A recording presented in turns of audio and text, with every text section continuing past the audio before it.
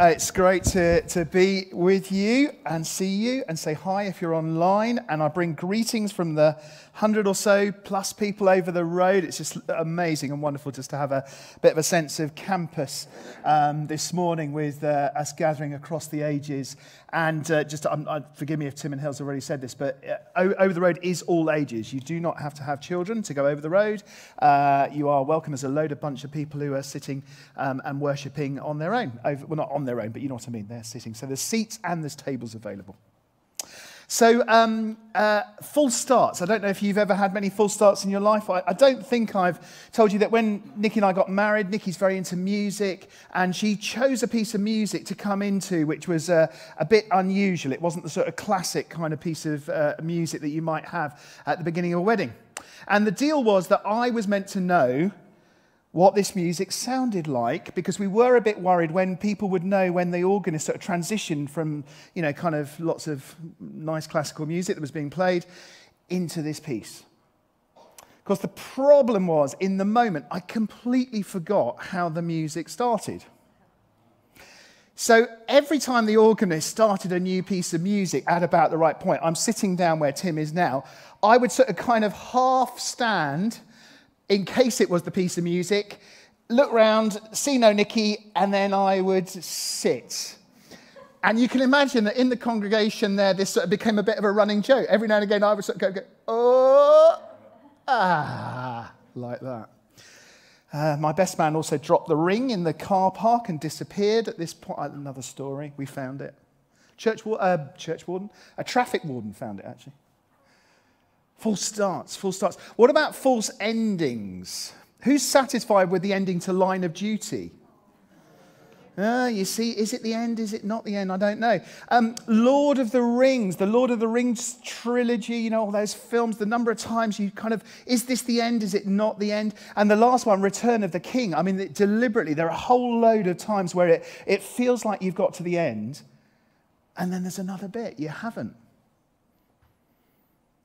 I'm sure I know one or two people. I know this is Josie's favourite movie, the Simpsons movie. Has actually perhaps the best kind of classic ending, because it ends like this. It ends with a screen which says, "To be continued," and then the next frame is immediately. To be continued immediately. And that's the title for this talk. To be continued immediately, because it's Ascension. So Tim's mentioned Pentecost. We're looking forward to that at the end of the week. But Thursday was Ascension Day, and this is the Sunday when we think about Ascension. And some of you are probably sitting here thinking, heard it, seen it, got the t-shirt. Some of you are probably sitting here thinking, vaguely heard about it, not quite sure what it's about. And others of you are sitting there, I'm guessing, thinking, I know nothing about this. Why is Ascension so important? Well, let's have a listen and a look. Acts chapter 1. Let's dive into Scripture and let's find out why I and many others who've gone before me absolutely believe that without Ascension, nothing else makes any sense at all. And this actually is the real ending of the part 1 of the Jesus story, not the resurrection. Acts chapter 1, from verse 1. In my former book, Theophilus, so Luke is writing, and if you know your Bible, you'll know that at the beginning of Luke, his gospel, part 1, he writes to Theophilus, and he says, I'm going to collect everything I can about this Jesus.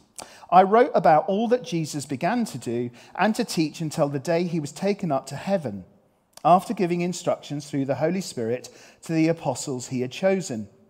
After his suffering, he showed himself to these men and gave many convincing proofs that he was alive. He appeared to them over a period of 40 days and spoke about the kingdom of God. On one occasion, while he was eating with them, he gave them this command: do not leave Jerusalem, but wait for the gift my Father promised, which you have heard me speak about. For John baptized with water, but in a few days you will be baptized with the Holy Spirit. So when they met together, they asked him, Lord, are you at this time going to restore the kingdom to Israel? He said to them, "It's not for you to know the times or dates the Father has set by his own authority, but you will receive power when the Holy Spirit comes on you, and you will be my witnesses in Jerusalem, in all Judea and Samaria, and to the ends of the earth." After he said this, he was taken up before their very eyes, and a cloud hid him from their sight. They were looking intently up into the sky as he was going, when suddenly 2 men dressed in white stood beside them. "Men of Galilee," they said, "why do you stand here looking into the sky? This same Jesus who has been taken from you into heaven will come back in the same way you have seen him go into heaven." So the Easter story, sorry, Dan, doesn't end with the resurrection.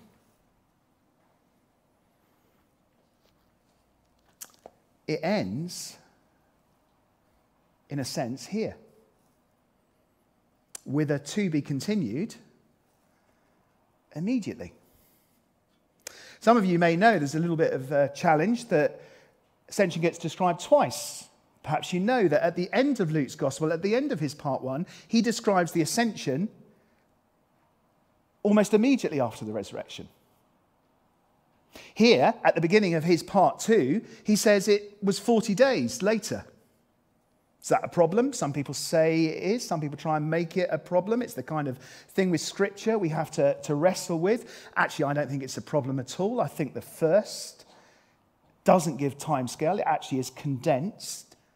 These are the things that happened. And here, he's expanding at the beginning of his part 2. He adds some key details, doesn't he? Who or what is at Jesus' birth, Jesus' resurrection, and Jesus' ascension? You're all behind your mask saying angels, aren't you? Well done. You noticed that? What's the most common, or one of the most common symbols of the presence of God throughout the entire Scripture? We've seen too many of them the last few days. Not raindrops, but clouds. Luke tells us that at the ascension there were angels and Jesus goes up into a cloud. Did you notice at the beginning, and we'll put it up for you, he said, "In my former book, I wrote about the things that Jesus began to do." That's why we read our Bibles carefully. If you haven't got one open, please grab it and get it open. He began. There's more that he is now doing after the giving, if we can just put that verse back up, after the giving of the Holy Spirit. There's a began and there's an after. There's no problem for Luke in having described this event twice. So what happened? Did it happen? Did Jesus physically ascend into heaven, go up into heaven, alive into heaven? Some people will tell you that this is a word picture. Some people will tell you this is poetic. This is metaphorical. It's a spiritual thing that happened. Well, the first thing is that we believe in miracles, I hope.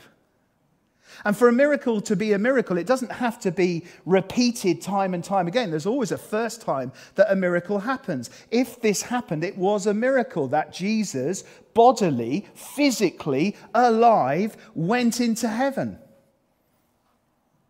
Secondly, did you notice the repeated word or word group? Just have a look at it now. What's the repeated phraseology or word in the whole of that text? What was it? Constantly it's stressed throughout that entire reading.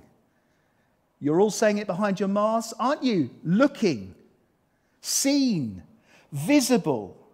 This was a very visible event. Verse 9, he was taken up before their very eyes. He was hidden from their sight. They were looking intently. The angels say to them, "Why do you stand here looking into the sky?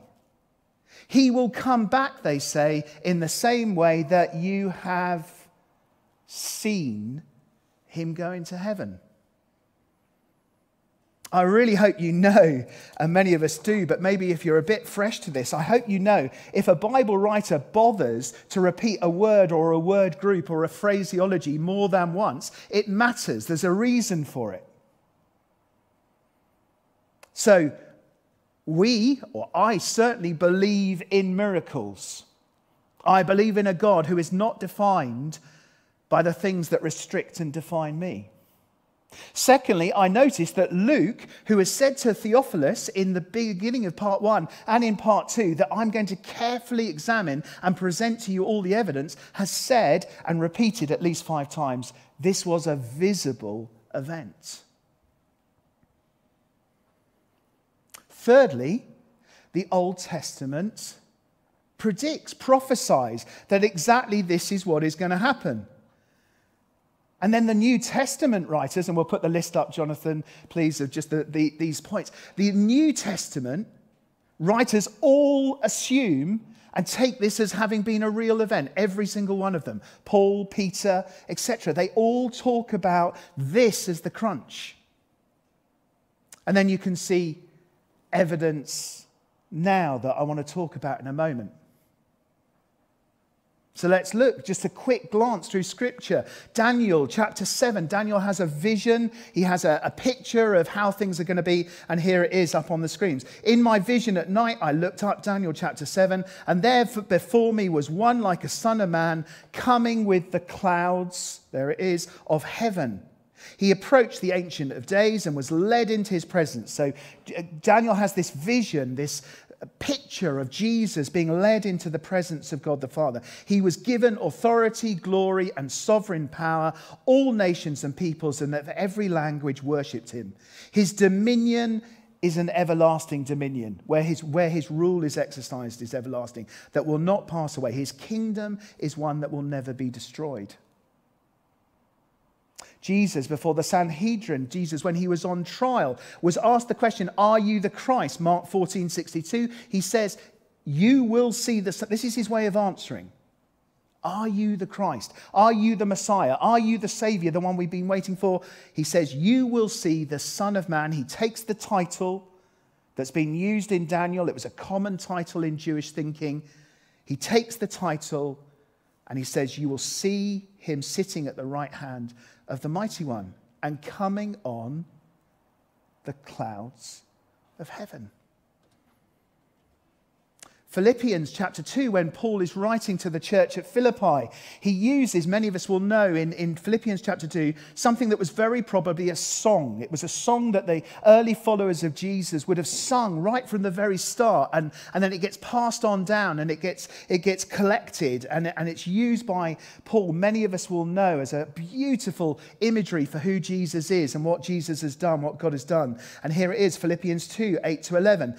And being found in appearance, talking about Jesus as a man, he humbled himself, becoming obedient to death, even death on a cross. And then here's the bit, therefore. We always look for the buts, the ands, and the therefores in Scripture, don't we? Therefore, because it's a connecting word, God exalted him to the highest place and gave him the name that is above every name, that at the name of Jesus every knee should bow, in heaven and on earth and under the earth, and every tongue acknowledge that Jesus Christ is Lord, to the glory of God the Father. And so it's no surprise that at Pentecost Sunday, the first Pentecost that we're going to celebrate, when Peter stands up and he's explaining who Jesus is, the Messiah, and he's explaining why the good news is for everyone. He talks about Jesus' death. And then he goes straight to this, Acts 2:33. The climax of what God has done in Jesus is that he has been exalted to the right hand of God. So in the words of the famous theologian, I believe in miracles. I see that it was visible. We're not, friends, into a worshipping of a God who only just sort of kind of is hidden and spiritual in the spirit. You know, Tim earlier said we will hear testimonies of physical things happening. This is our God. He's visible as well as invisible. The Old Testament said this would happen. The New Testament writers all say to us, to you as followers of Jesus, it happened. And I want to say in a moment how we can see the evidence of that. So what? Great, Andrew. I didn't disagree with you in the first place. I always thought this was how it happened.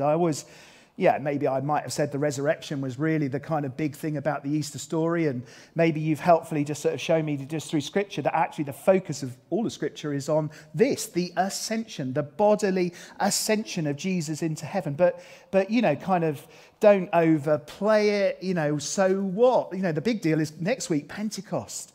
That's the really big deal, isn't it, Someone asked you when you left church today, if you haven't heard the next 10 minutes of what I've got to share with you, they said, why does it matter? What would you say?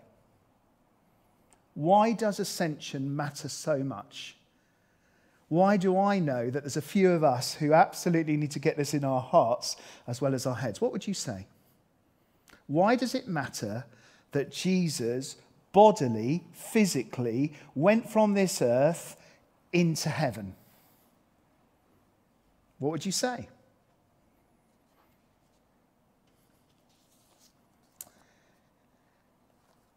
Maybe you'd say, at the very least, he did what he promised. I mean, that's pretty important, isn't it? That God promises something thousands of years, hundreds of years before Jesus is alive, and then Jesus fulfills that promise, that prophecy. That's pretty important, isn't it?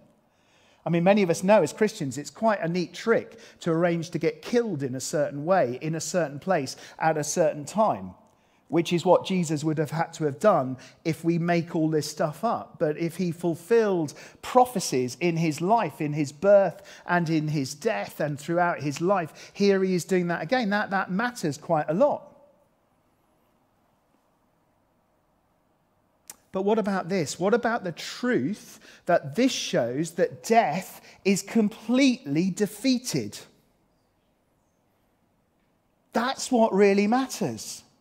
Because actually, if you think about it, Jesus could have been resurrected to live again on earth and then to die. That's what some people say, that he wasn't even dead at all, that he became alive. Some people tell you he lived in, is it France or something like that, got married, had a couple of kids, a goat, But you see, the point is, this doesn't allow for that. This tells us that death is completely defeated because Jesus resurrected, comes to life, and then he goes to heaven alive. Which means that he is still alive. Yes. So when we sing about, and when we pray, and when we celebrate, and when we want to introduce people to Jesus, the resurrection, of course, don't get me wrong, actually Easter is all one piece. The Bible doesn't separate things out in quite the way that we do. But the ascension tells us that Jesus is alive in heaven. It demonstrates the complete power of God over death. When you say that I believe, and when I do it at people's funerals, and I say for Christians, death is not a full stop, it's just a comma. And I say this person is going to be with Jesus. I prayed that yesterday with someone in our wider church family. If I pray that, I'm saying that because I know that Jesus is alive. And when we say he's interceding for us, when he's at the right hand of God the Father, when we say he's not distant, you really can celebrate the truth that that is true. That he sees you, that he loves you. You can also, secondly, trust the promises that he makes. And the biggest promise of all is that he's going to come back. How can he come back? Well, because he's still alive. Luke's already told us and told me that in the same way that I've seen him go to heaven, I'll see him come back. All of God's promises are true. And of course, the empty tomb is so powerful, is so important, isn't it, as evidence. But the ascension actually so matters, to know that all of God's promises are true for every one of us watching at home now, in this building now. It's a secure hope to live by. In the incarnation, God in Jesus came into our world in human form. In the ascension, Jesus goes to be with the Father in human bodily form. Can I make that journey with Jesus? Yes, I can. I don't know what my physical body, I don't even know if I'll have a physical body in heaven. The Bible doesn't speculate in that way. There's clearly in Jesus a continuity between his earthly body and his heavenly body. Clearly there's a continuity. But you have to be careful about saying if that's true of him, that's automatically true of me. I don't know that. That isn't something you should do. But there is a form of continuity. There is a knowing. Heaven is not just an amorphous kind of spiritual wishy-washy, kind of all around, flowers in our hair. Well, maybe you like flowers in your hair, but you know what I mean. There's a bodiliness to it, which we must be careful, as I say, just to be precise in knowing what we don't know. But there's a meat to it, a reality to it. God's promises are true. So when we see people's lives transformed today, it's because of the living Jesus. When we see people, these first New Testament followers of Jesus, they died for this. They went to the grave because they said, this is true. This is who Jesus is. He's alive. That's what we see around the world today. That might be what's coming our way as well as we face greater persecution, as we face challenge. Our certainties, our hope in Jesus being physically alive. And then, of course, there's the reality of his kingdom. Because if he's a king, if, as those verses have said through Scripture, that he is going to be with the Father, then he has all authority. And a king has a kingdom. And so the ascension of Jesus to the throne above tells us there's a king with a kingdom.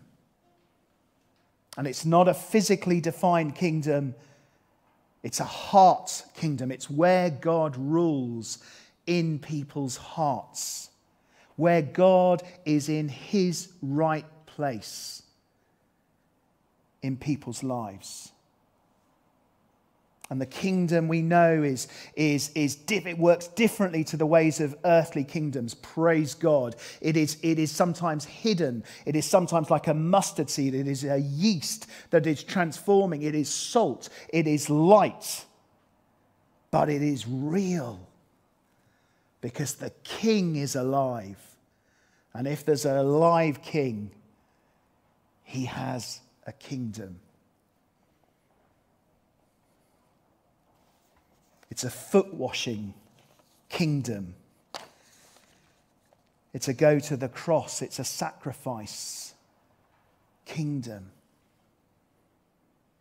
But ascension matters because it tells us it's real. So when Luke gets to the end of Luke, part 1, there's a to be continued ... And then the word immediately. And Acts is the what happened immediately. Acts 2:33, they received the Holy Spirit, the promised Holy Spirit. Jesus began to do, said Luke, all kinds of things when he was earth. And then Luke verse 1, chapter 1, Acts, he said this is what happened next. This is what he continued to do through us. It isn't our kingdom. There's been a bit of stuff on Twitter with the Archbishop praying in a certain way and some people challenging. We do need to remember it isn't our kingdom. It is God's kingdom. He is the one who connects now with your heart. But he has invited us to be part, to steward, to enact, to be hands, to be mouths, to be feet that celebrate, express, and carry the authority of the King. And on Sunday next week, we will particularly celebrate the gift, the pouring out of the Holy Spirit into us, who enables all of that. But we kind of get ready in our sense for the immediately, the what's happening now part by recognizing the authority of the King and the calling of the King and the scope of all nations, all people.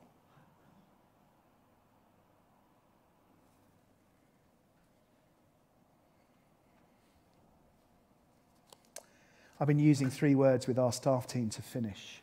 Here they are. Recovery, reimagining, and renewing. I think that's at least helpful to some of us to think about for this season. There is some recovering that we're having to do. Are we dwelling with God? Are we confident in his complete, perfect defeat of evil? Are we trusting in his promises? You know, what a gift to us, actually. What a gift to us to be able to say, let's take stock. What a gift. I could put another R. I could put the word real. What a gift for me to be able to say, I've really been challenged by some of my fears over the last 12 months. I've really been challenged about what I get anxious about. I've been really challenged. I'm challenged about what I've relied on, who I've relied on, who I've trusted in. What a gift that we really can. This is the beginning of a new part 2. We can take stock. But it takes 2 to tango. What's your rule of life what's the rhythm of your life that's going to enable this to be possible? I mean, if you're overwhelmed and your life is filled with stuff, and I've got that t-shirt as well, but where's the space to listen to God? Where's the space to let the wonder, thank you for that moment earlier, Band and Tim, where's that space to say, open the eyes of my heart, God?